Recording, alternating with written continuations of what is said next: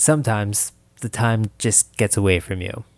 You'll see a performance that moves and inspires you, but due to scheduling and yada yada, next thing you know, it's months later. Well, here we are in November, and I'm incredibly pleased to talk with two amazing athletes who lit it up this year and definitely left a mark on the sport. On this week's show, we chat with Matt Hughes, the Olympian, Bowerman Bro, two-time NCAA champion, and Canadian steeplechase record holder, had a standout year that saw him come within a second of his own record, and a thriller at the Commonwealth Games. We discuss living in the Great White North, lowering some PBs, and the timing of the cross-country trials. But first, Lindsay Tessier, not only the Canadian Masters record holder in the marathon, but also the second fastest time by a Canadian this year, and one of the fastest of all time. That's coming up in just a second. You're listening to The Terminal Mile at The Terminal Mile on Twitter and Instagram, a Tracky Radio production.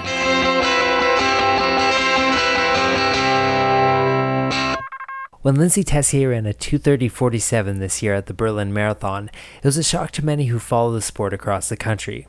But shock is kind of what she does best.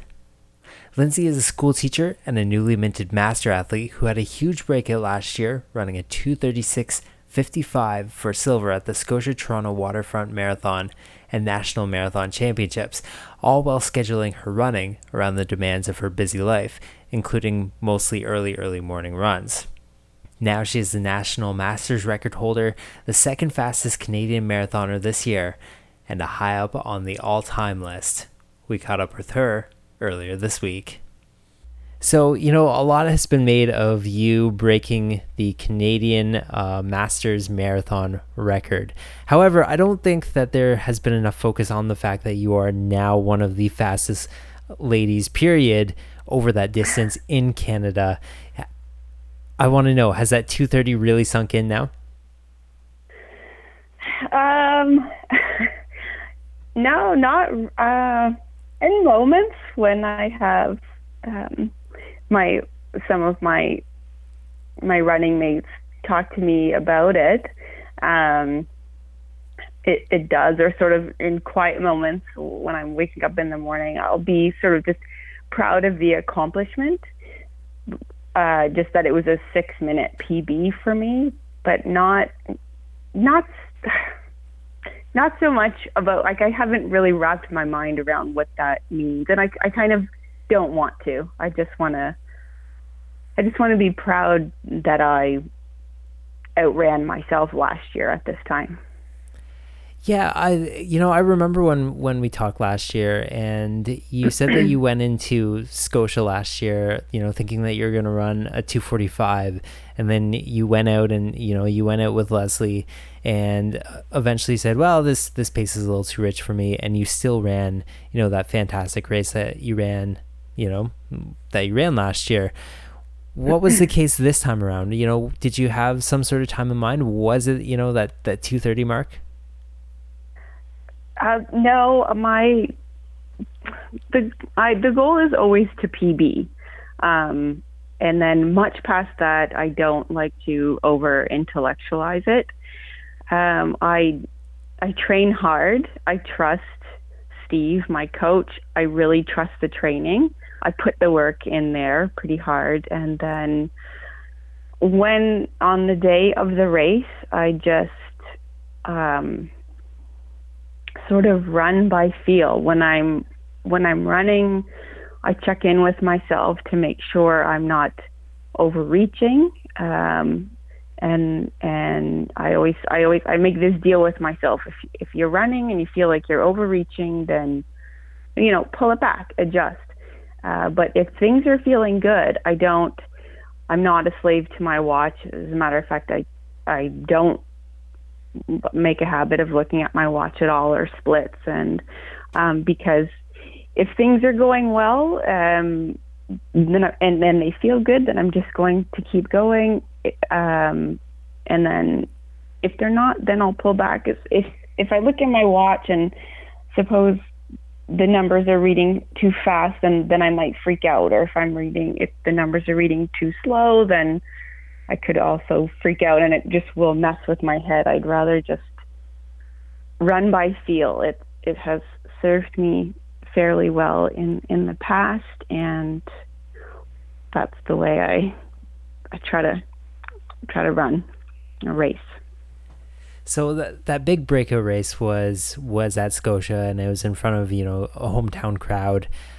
This year you chose to go to Berlin, which is, such an incredibly fast race. Every single year it brings the fastest people on earth together to run the marathon. What was your decision like to bring you to marathon or to Berlin this time? A couple of things. I chose Berlin because, first of all, I had a very supportive principal this year. We got a new principal. My other one was as well, but this one was very supportive of my running, and she agreed to give me the time off. So I needed 4 days off of work. And so that sort of opened up this idea like, wow, I might be able to race overseas, which is not something I ever saw happening. So that was extremely exciting. And Berlin is also earlier in the year, which means I think it was the second week of September. So that means I have less exposure to the germs that the kids so generously give me. And then, of course, I had heard that it's a fast course. Although that wasn't a huge motivator, I was sort of more interested in racing in Europe because, again, that's not something I ever thought I'd do. And I don't know. I mean, I love to race marathons forever, but I want to sort of dip my toes into as many as I can while I can still be competitive. So, yeah, Berlin it was. I've seen some photos and stuff, and one that really struck me was one that you posted on your Instagram with another marathoner who made quite the name for themselves that day. Maybe you can tell the story behind that photo. Well, it's not anywhere as glamorous as it kind of looked. Unfortunately, it was actually Rachel Cliff's mom had taken that picture. She was on the sidelines there, and I don't know, I was in, I guess, a zone at that point, but she had captured that moment, and I'm so thankful she gave that picture because that is something I will treasure for the rest of my life. I did see Kipchoge in the race hotel in the morning as we were loading the bus, and that was again a moment that I'll never. He has just this aura about him, and I don't say that lightly. And he was just sitting there so unassuming. I didn't have the nerve to go up to him because I was assuming he was pretty stressed out that morning. But people were, approaching him, and he's just so graciously with that beautiful grin of his and those eyes, and he just received them so warmly. And he's a magnificent human being. I mean, just on the road and off the road, it was so, that was, again, that's how my morning started out. That's how my race morning started out. It was a good day. So, I mean, when you ran Berlin, Rachel Cliff had such a phenomenal debut, and you kind of mentioned that her family was there. When did you find out about that race? And did you get to talk much with her? Pick her brain about training or anything? What was your interactions with her? Yeah, we had. So I roomed with Catherine Watkins. And she and I were not in the race hotel. We were about 45 minutes outside of, or away from the race hotel. So we would subway in the morning, or to do some shakeout runs with, we would meet up with Rachel at her hotel and then go down and run through Tiergarten and just do a couple little shakeouts. And then morning of, I sat with her in the bus, and she was lovely. She was so, nervous but excited, and like respecting the marathon. She was, the girl is fit and so talented, works hard, but there was so much humility, and she was not knowing, how the actual marathon would pan out. And it was just nice being around her, and she was just real about everything. And then we ran the race, and I, of course, did not see her at all throughout the race, but then right at the finish line we did, and it was quite a celebration there because she was thrilled with her race, and I was shocked and thrilled with mine. So we got snapped a few pictures there at the end, and it was just such a positive atmosphere for the Canadians. So, after that, you came back to your school where you are a teacher. Maybe some people didn't know that, but did the kids know? You how are you received when you got back to work? Actually, when I got back to work, we had cross country practice. So I got back in the morning, and the other coach was already there, just sort of in a huddle with the children, the team. And our cross country team is grades 4 to 6. So and I have taught most of them. And so when I walked up, they were all clapping and cheering for me. And I was surprised by that because I didn't tell anybody that I was going to Berlin. It was very stressful for me to leave. Just 4 days being off is I don't know. I just don't really. It was hard for me to be away. But anyway, I think their parents had found out, and a couple of them were watching or looked at my results. So the older children knew. The kids in my class, I teach grade 3. They could have cared less. I mean, throughout, following that, they asked where I was, and I said I did this race in Berlin, and of course they have no idea where that is. And so, but I'm trying to not really focusing on the race with the children. They're not affected by that, but I was trying to bring back. I keep trying to embed in my lessons like hard work and having goals and this kind of thing. They're a bit young to understand. They don't know what a marathon is. They think they can beat me in anything. So, but it was back to reality. And after, besides that initial greeting from the junior students who were having the cross country practice, then it was over. Then it was back to math and language and usual life.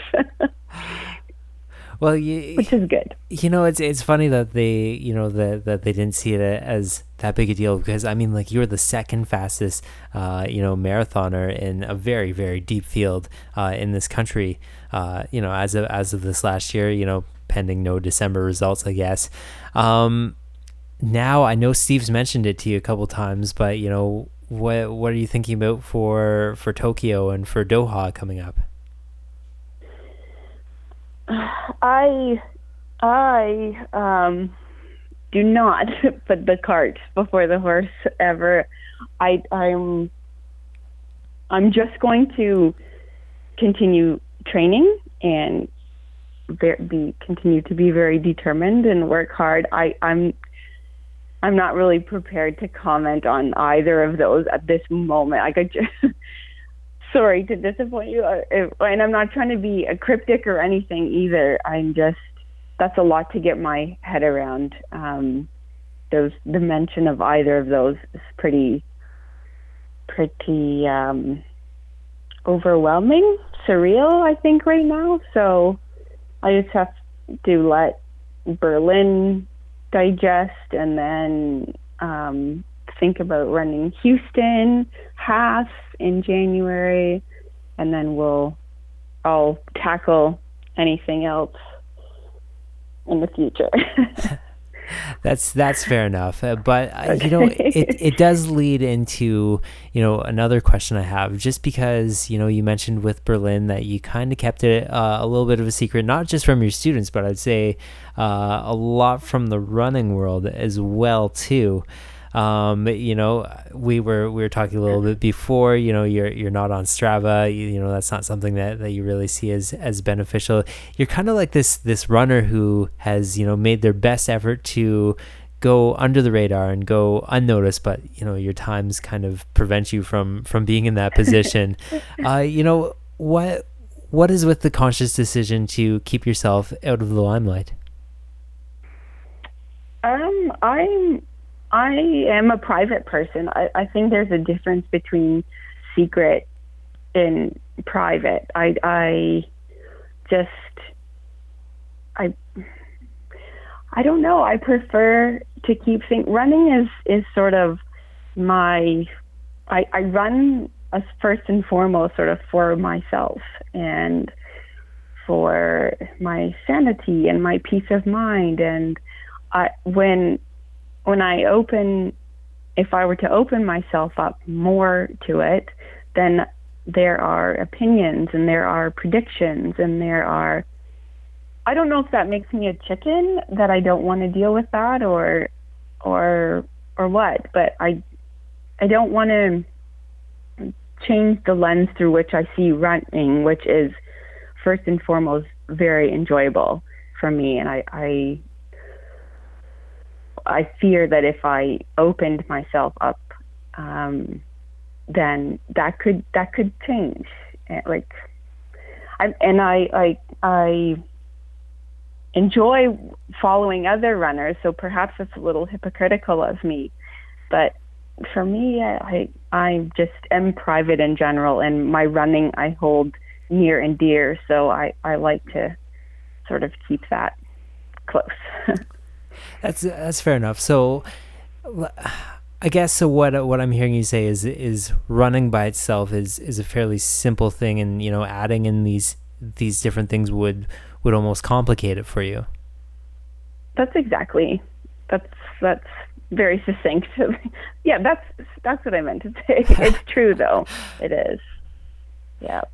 You mentioned I like to keep it simple. Sorry. Oh no, go ahead.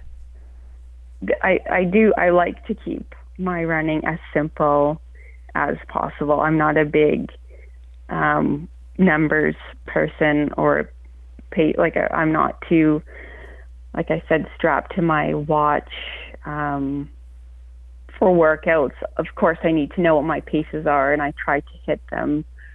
But basically, I want to make sure that my effort is there. And then I don't like to overcomplicate complicate things running by. Life is complicated enough.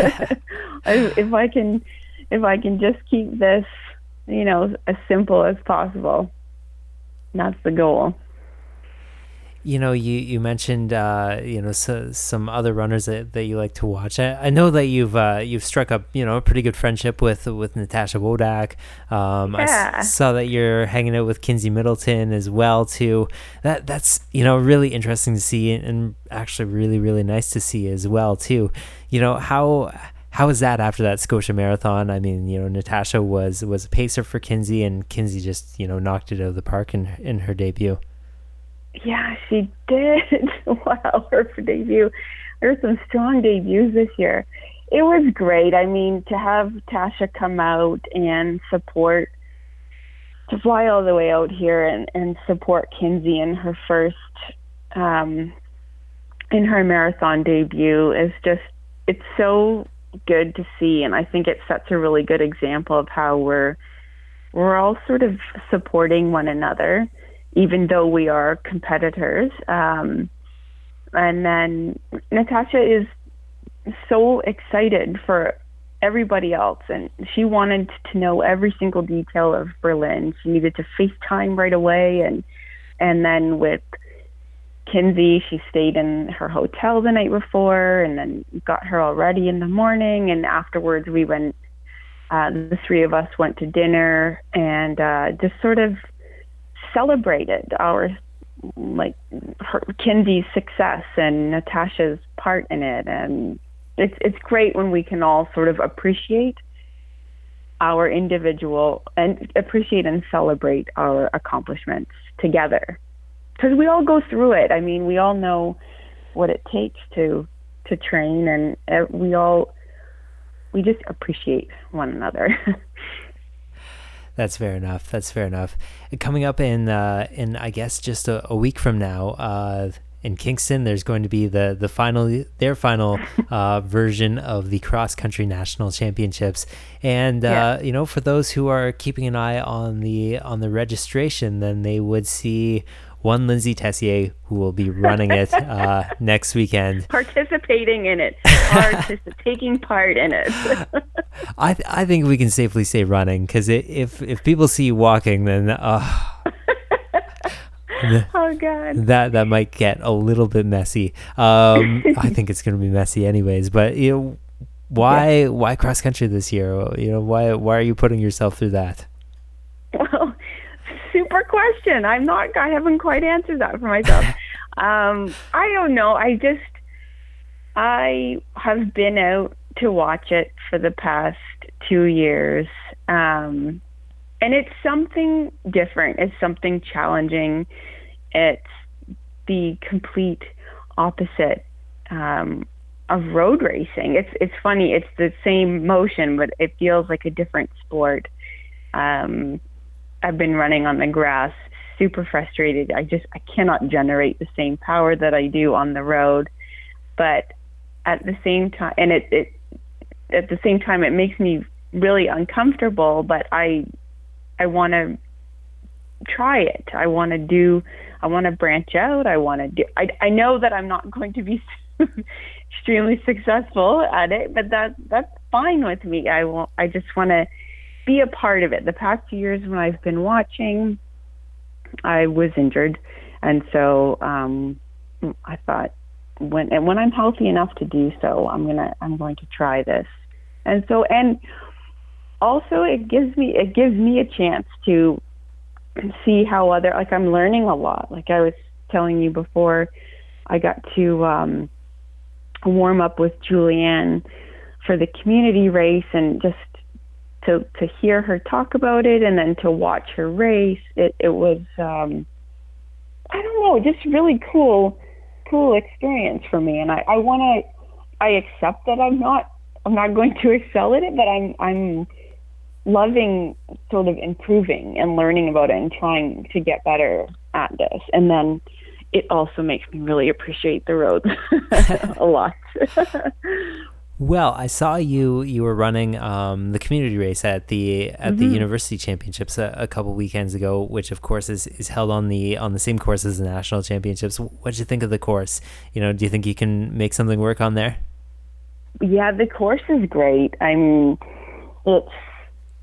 it's really well groomed. There's some nice hills there. I really do like the course. There's some turns and twists and turns, and I just think I'm excited to run it. I really am. And I'm excited to actually watch the professionals do their thing on it. Like it's going to be cool. We were talking a little bit beforehand, about the spikes and how this was, like your first real experience in spikes. Was there this moment when you got, a little bit of dirt on them? You kind of, got a little bit sad when you saw that? No, I felt so badass. The dirtier, the better. I like, this is a gritty sport. And I think, in road racing, I don't feel super gritty, but I like the idea of, I took pride in the mud that was coming up my back, and somehow I ended up with a bruise on my leg. I was really proud of that too, and I liked to dirty my spikes.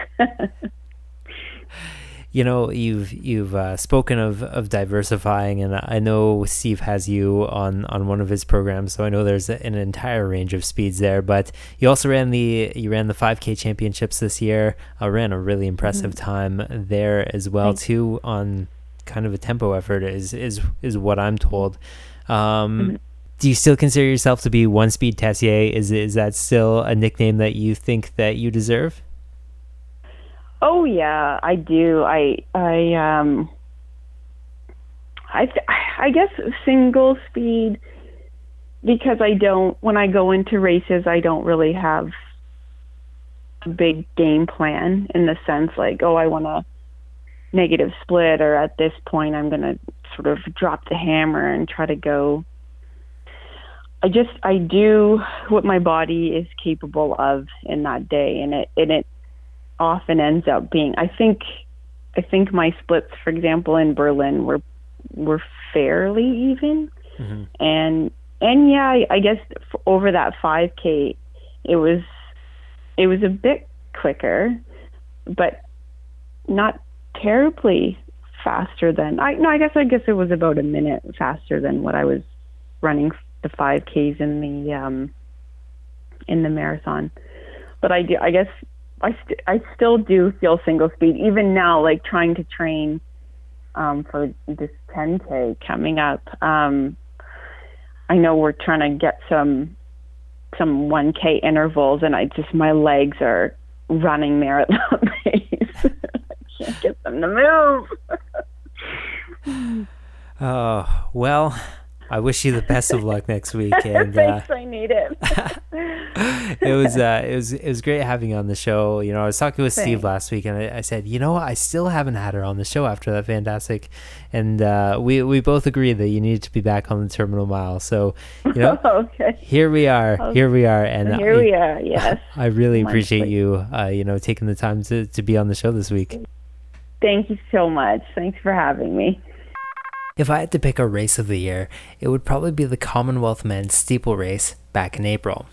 Canadian Matt Hughes gave perhaps one of the most valiant performances I've ever seen on the track, giving everything he had in that final lap. Now, in the end, he came up fourth, but it was that race and his performances this year that let us know that Hughes, the Olympian, NCAA champ, and Bowerman Track Club runner, is back, and he's going to be something to watch for the next few years.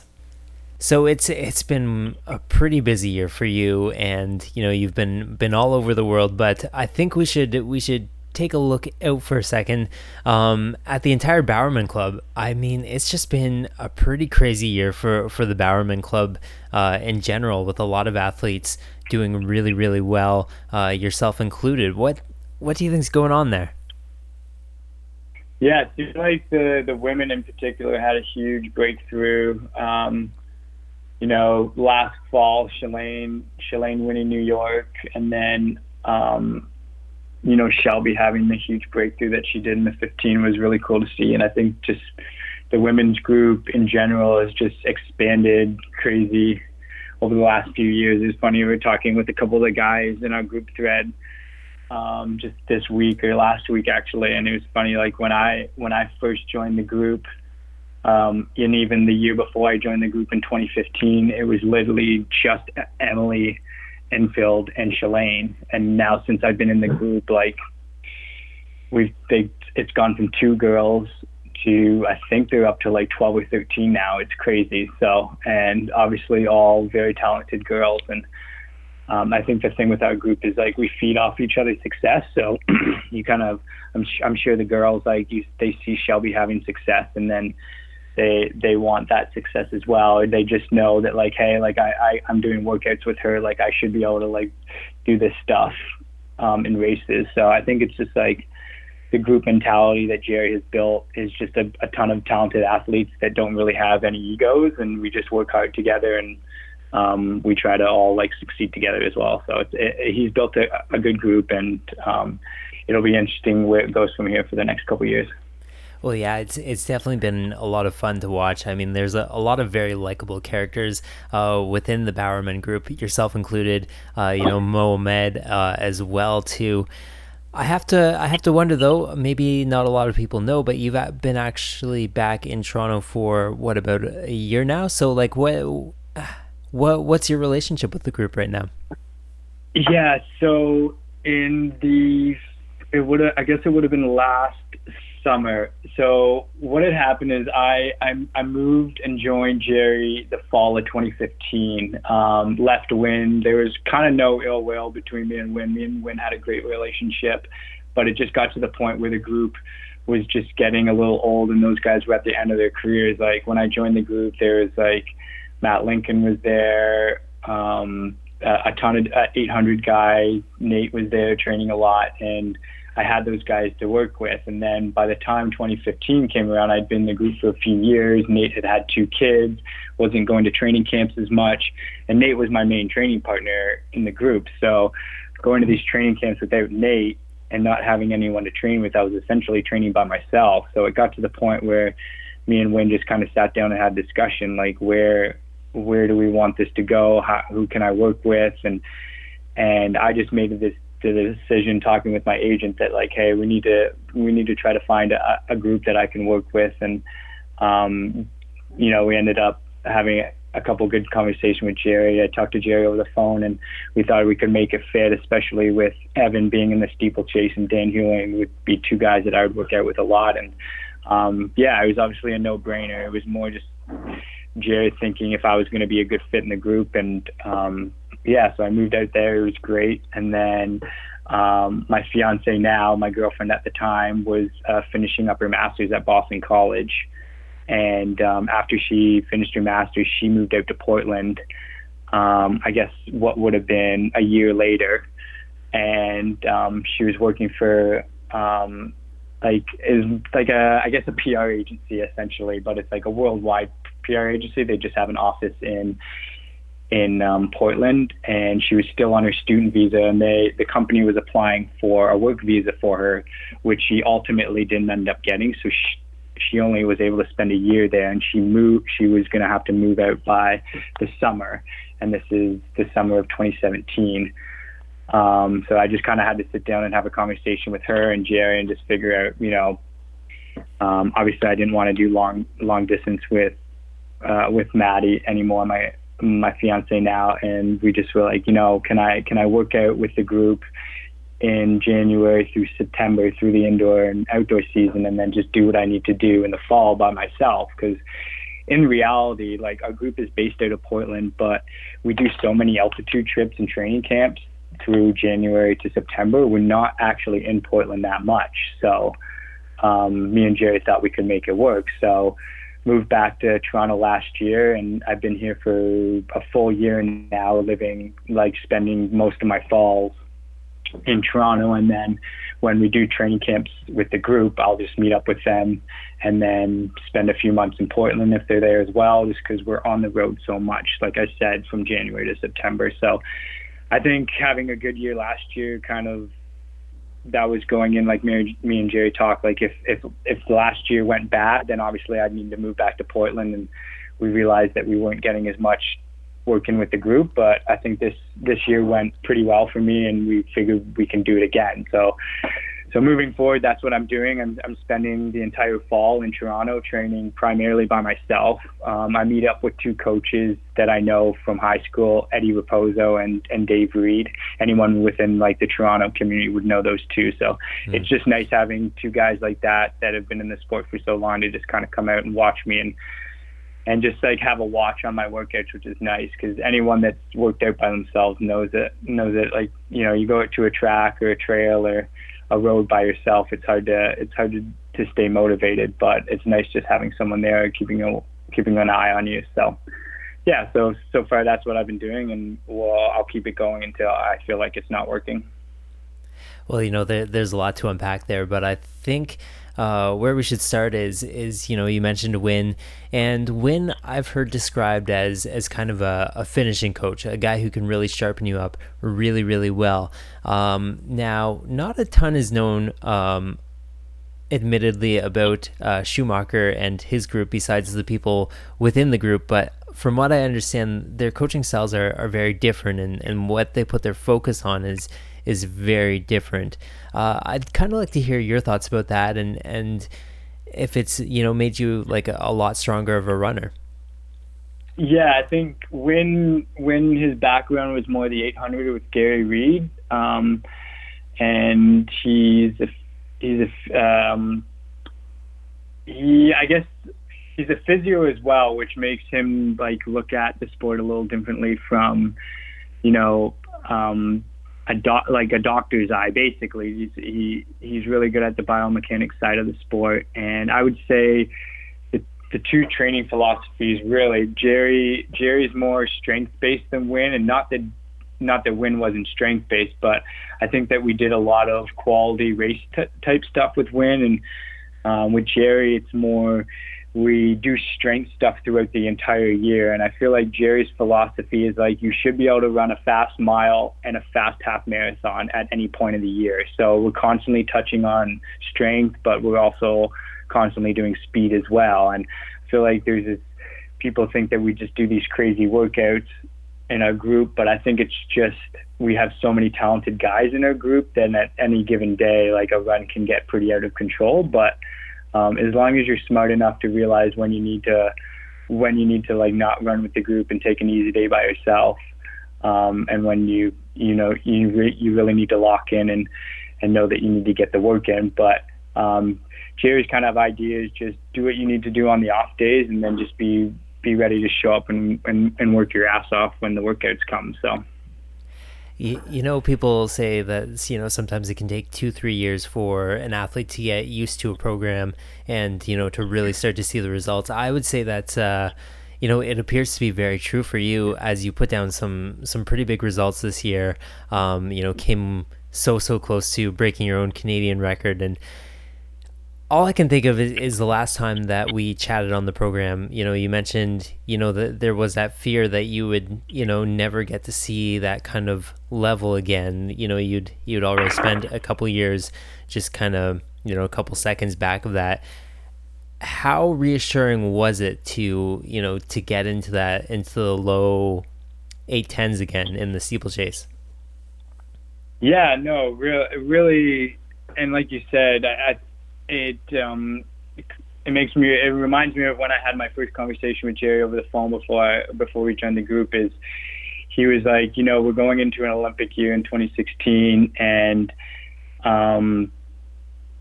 you might not see the results immediately, but I guarantee you after 2 or 3 years in the group that you'll see what I'm talking about. And I think a lot of people question me joining the group knowing that, and a lot of guys in the group say this, that like usually it's Jerry's third year or even fourth year in the group that you finally start clicking. And to be honest, like the workouts was really hard when I first joined the group. And a lot of that was I probably came to the group a little out of shape than I should have been. But it took me a good probably 4 or 5 months until I finished one of Jerry's like specific sessions. And when I say specific session, it's like a 5K or 10K hard quality workout. And it just goes to show you that not only are Jerry's workouts hard, but the guys that are running in the workouts are world-class talent. So if you don't show up to each workout ready to go, then you're going to get your butt kicked. So it's a lot of motivation in that way. But yeah, it was very relieving to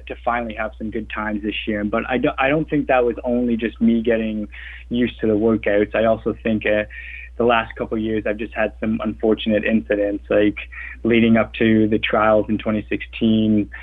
I like strained my calves in Park City, so I had to take essentially 6 weeks of walk running, barely doing any workouts leading up to the Olympics. So that was, just bad timing at that point. And then 2017, I ran into a fire hydrant, which is just the stupid thing, just on a run, and it basically put me out for like 2 months. So, and that was basically from April and May. And any track athlete knows is that's when you're putting in all your good base work leading into the track season. So I think just the last 2 years, unfortunate incidents, and then leading into 2018, I just had a full year of good hard workouts, and I think that showed at the Commonwealth Games, and then into the summer running a couple more quick times. So yeah, I'm content with last year, but certainly not. I didn't come away from the year feeling super happy, because I know I've been knocking at the door of the Canadian record for a few years, and it just hasn't happened. But I know if I just keep doing what I'm doing, it'll eventually come.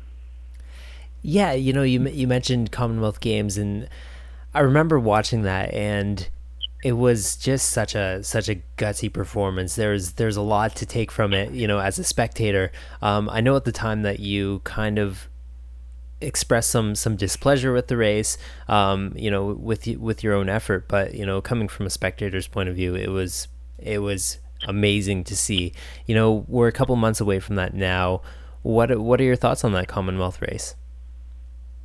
Yeah, initially I was super disappointed. I went into that race not thinking, but like knowing that I could get a medal. And I think when you finally, because let's be honest, I haven't been a medal contender in world championships and Olympic games. Like those top guys are at another level, and I'm not quite there yet. And but going into the Commonwealth Games, I was thinking, there's 3 Kenyans here, and it's me, and why can't I run with those top guys? And we got into really good shape, and Jerry and me had thought we had put a plan together to ultimately have a lot of success there. And then,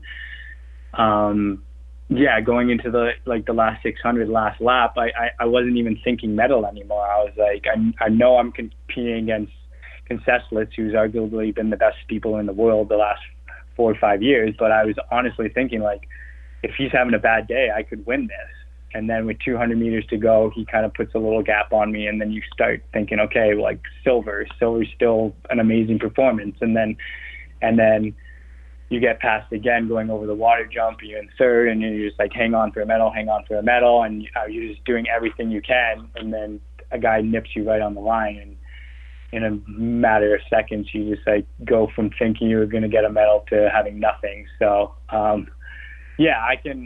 I can walk away from that and just have a pity party and just be like, yeah, it sucks. But at the end of the day, I just wasn't good enough. So I just got to go back and train harder. But yeah, it was disappointing, but it's motivating in a sense as well, just because I was so close, and I think it's something that's going to keep me motivated for the next 2 years leading into the next World Championships and then hopefully the Olympics in 2020. So knowing that I was really close and knowing that I can get to that point is motivating, but knowing that there's still a ton of work to be done to run with those top guys in the world. You mentioned that Jerry's philosophy is that you should be able to run a good mile and a good half marathon, any time of the year. Taking a look at your PRs, I noticed that your 1500 meter PR is like a 340, a 341. Is there any plans to? I mean, like you gotta look at that and think it would be a lot nicer if it was under 340. Is there any plans to kind of do that? Take a look at that PR. Yeah. Oh no, for sure. I think I probably have one of the softest 15 PBs for someone that's run 812.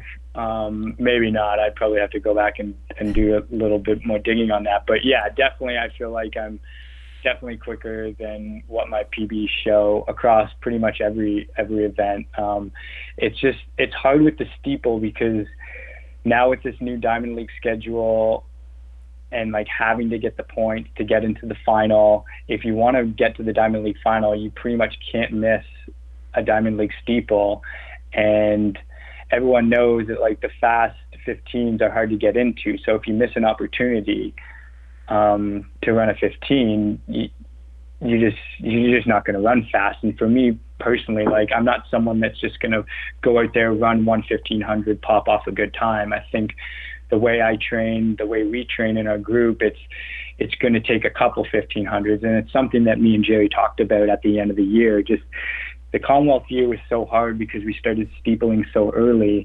And then after Commonwealth Games, the focus was, get to the Diamond Leagues and score as many points as possible to hopefully you get into the final. Because essentially, after Commonwealth Games, there was no major games. The major games for our group essentially was Jerry was like, I want as many people in the group to make the Diamond League final. So our focus was just on steeples, and that's all I ran last year. But I think going into this year, we realized that I definitely need to get faster. I need to be able to close faster. And doing a few more 1500s and miles, maybe indoors, something that's going to help with that. So I think our focus this year is going to be, we want to run fast in the steeple, but knowing that going out and running a fast 5K and a fast 15 is going to help that steeple along. So I think early on in the year, maybe April, May, June, we're gonna try to focus on running a few more 5Ks and 1500s to hopefully improve that steeple when I start doing it in July, August,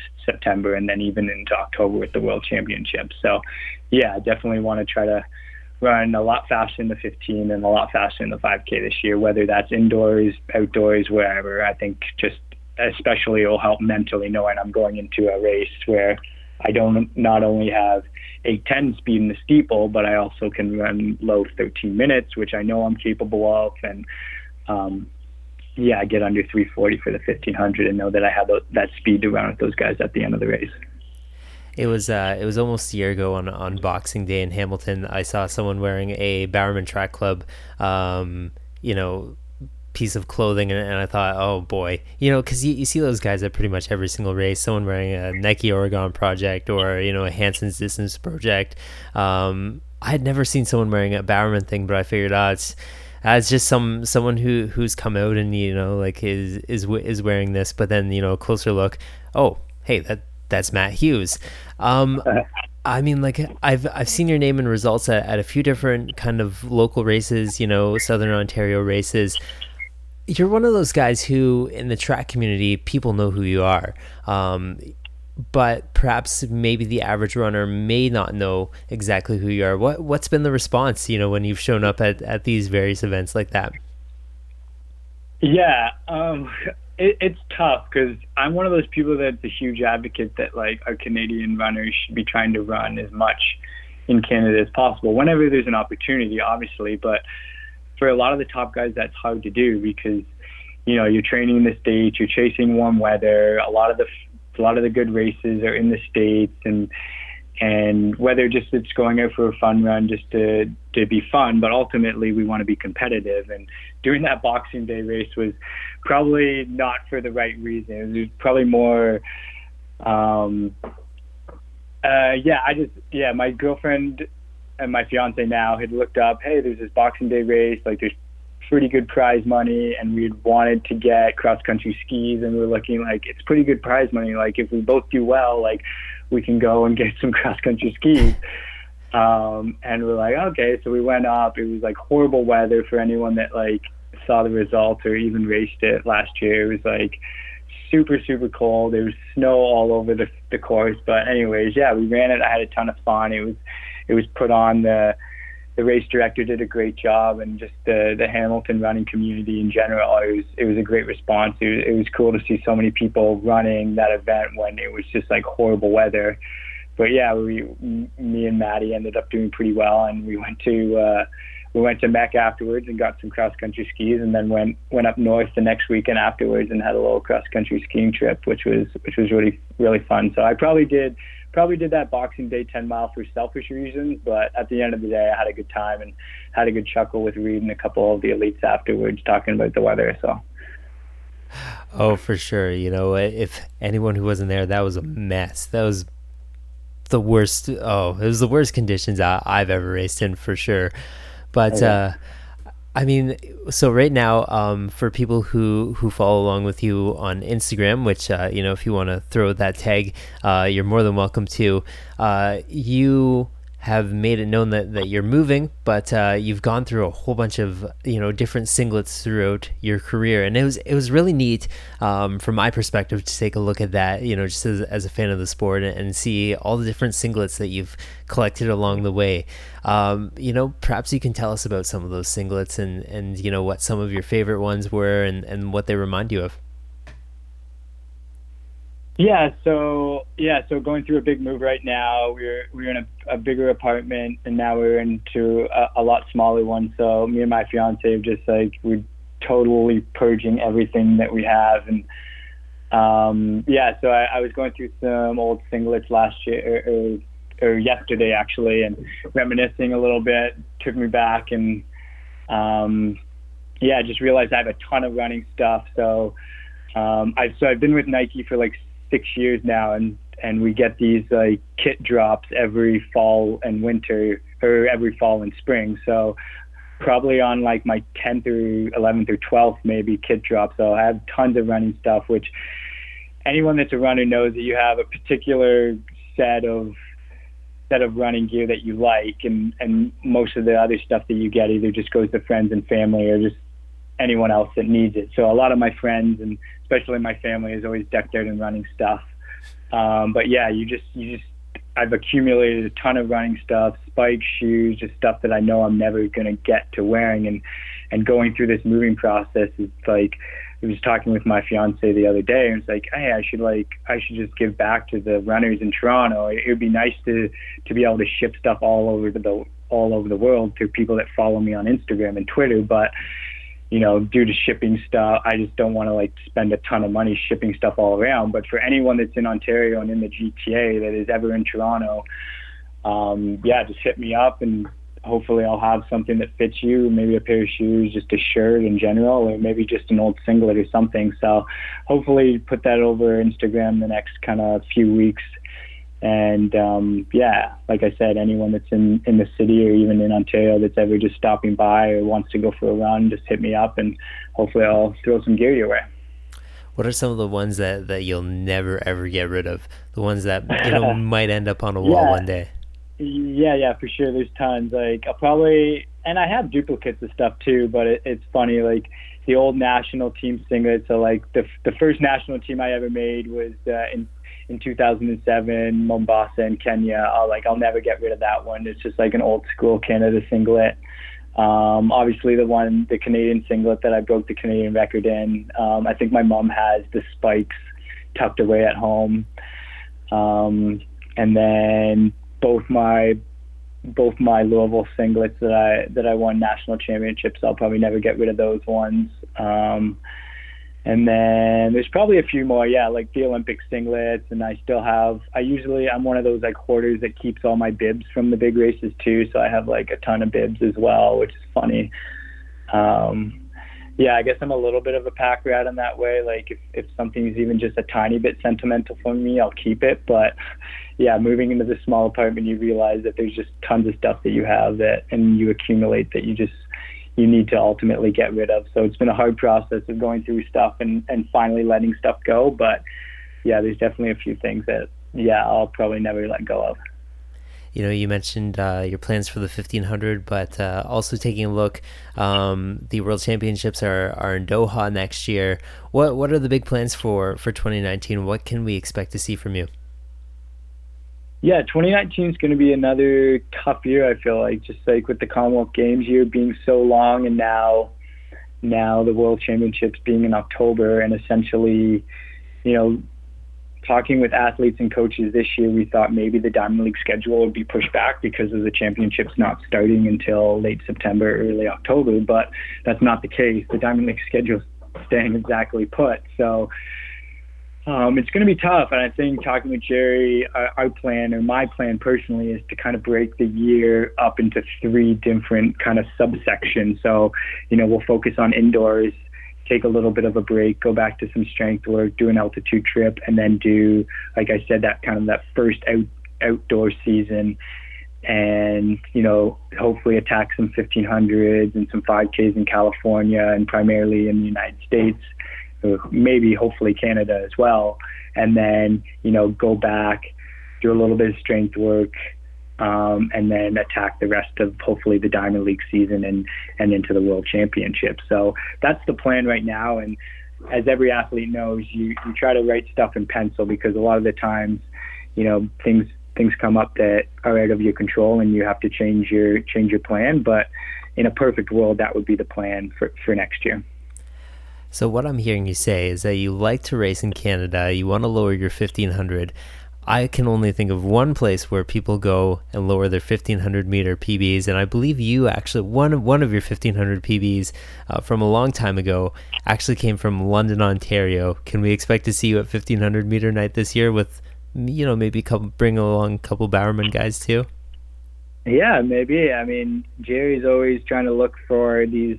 The thing about Jerry is he'd much rather us run fast at some low key meet that no one's there than run at a Diamond League, which is quite comical, because it's like at the end of the day, it's like, Jerry, we're trying to run fast, but we also need to make money in this sport where a lot of people don't make money. So it's a constant battle with Jerry in that way. But hey, you never know. If it looks like good conditions and we're looking for a race that weekend and there's no other options, then I'm sure we could try to convince Jerry to do that. All right. Well, I'll get their people to be in touch with your people, and we'll work it out. We'll work it out. Yeah. Oh man, sure. It's been a lot of fun as a fan of yours to watch you come back this year, and get back to that place where we knew that you could run and race in that style that we've come to expect from you as well too, which is just super entertaining to watch. So, congratulations on all that you've done this year, and thanks so much for being on the show, man. Really do appreciate it. Yeah, thanks. And just one more thing. I know there's been some talk about, and reading the article that came out with Corey yesterday about trying to get all the best Canadian cross country guys together, and I'm a huge advocate of that. It would be great to have the best Canadian guys all on a cross country team running this current world cross-country championships in March. But the reality of it is and it's unfortunate, but I just had a huge track season that started in April and finished in the end of September. So it's like, in reality, you start taking your break probably the last 2 weeks of September, rolls into October, and then I essentially would have 6 weeks to get ready to run cross country, which anyone that knows, when you try to rush fitness and you try to chase workouts, and it gets a little stressful, and that's where injuries happen. So I'm trying to be smart, and it would be nice if Canada on these World Cross Country years would push the cross country trial to February, where most countries, almost all countries, have their trials in either January or February leading into a World Cross Country year. But for some reason, Canada chooses to keep it in November, it's tough for the track guys like me and Mo to finish a track season, have our break, and then try to get back into good enough fitness to run cross country. Yeah, I'd love to go up there and just jog it and have fun and do that, but I'm a competitor. It would really piss me off if I went up there and I wasn't fit enough to run, and I got beat by guys I know I shouldn't get beat by. And at the end of the day, it's nice to run in Canada and compete there, but if I'm not fit and I'm not ready to race, I just don't see the point in going out there, potentially risking injury to try to be competitive when I know I'm not ready and I'm not going to be doing any cross-country workouts. At this point, we're just doing base work, and basically all we've been doing is fartleks and hill workouts leading up to this point, and I've only been back working out for 2 weeks. So yeah, it's tough, because I know we could field a really good team for World Cross, but the timing for me and Mo personally just doesn't quite work, and it's unfortunate, like I said, because I think we could have a really, really good team in Denmark, but just the trials being in late November, it's tough for us. So.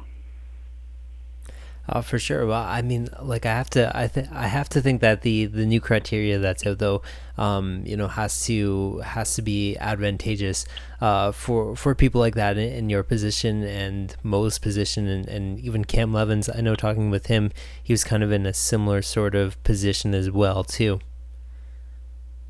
Yeah, and I'm sure Cam would love to run cross, but coming off a marathon, you got to take a big long break, and then you start realizing, looking at the calendar, and it's like, oh shit, like I only have 4 weeks to get ready for cross, and you start chasing, like I said, chasing workouts, chasing fitness, and that's when you just risk injury. And at the end of the day, it would be great to run World Cross, but ultimately I don't think the risk is worth the reward, because I'm trying to do well on the track, and it'd be great to have fun with a good group of Canadian guys and run in Denmark, but at the end of the day, I need to take care of myself and make sure I'm fit and ready to go in the summer. But yeah, it sucks, and hopefully maybe we can start having the dialogue between the top athletes and be like, look, I think it's more advantageous for us to have these trials in February when we've had a longer time to prepare for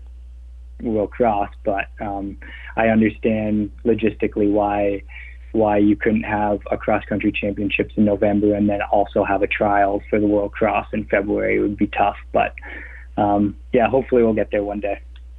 All right, man. Well, I really do appreciate you coming on, and we're hoping for big things for you in 2019. And I know how you set goals. I'm sure you're anticipating 2019 quite a bit as well too. And like I said, really appreciate you coming on. Yeah, no, thanks a lot. Thanks for having me. And I'll be watching all the guys in Kingston, and I hope them the best of luck. And I'm really excited. We got a good crop of young guys coming up right now in the distance world in Canada, and it'll be fun to follow them for the next couple of years. So excited for what the Canadians can do on the track and hopefully in cross country over this next year. Well, that wraps up another edition of the Terminal Mile. Big thanks to my guests this week, both Lindsay and Matt, as well as to Tracky for their ongoing support.